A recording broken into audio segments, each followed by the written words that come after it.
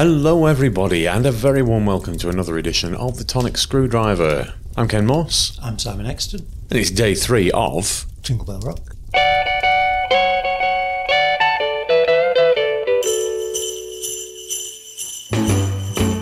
Well, our third gin of the 12 days of Christmas is Cornish Rock Gin Live the Dream in conjunction with Marie Curie.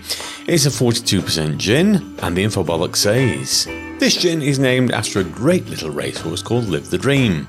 She was a tiny chestnut job, with a huge heart, and defeat was not a word in her vocabulary.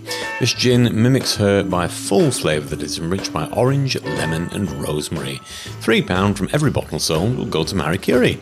Right, well, orange. I'm on board with this. First thing, Dr. Exton, nasal appraisal please. Is there a microlution? No, it's just the ice. Oh, it doesn't smell orangey. Oh, it's almost Far East spice.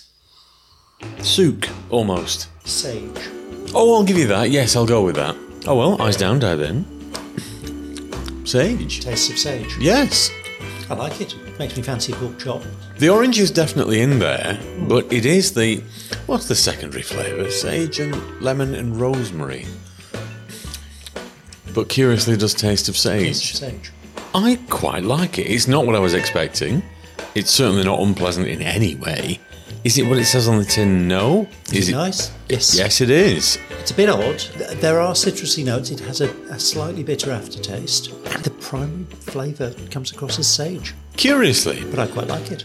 Yeah, I think because it's not entirely what it's stating on the bottle, by accident or design, I'm going to have to give it 4, but it's a very, very nice gin. Yourself? It's a nice gin. It's nicely blended. I like sage, but it's a bit too forward on this.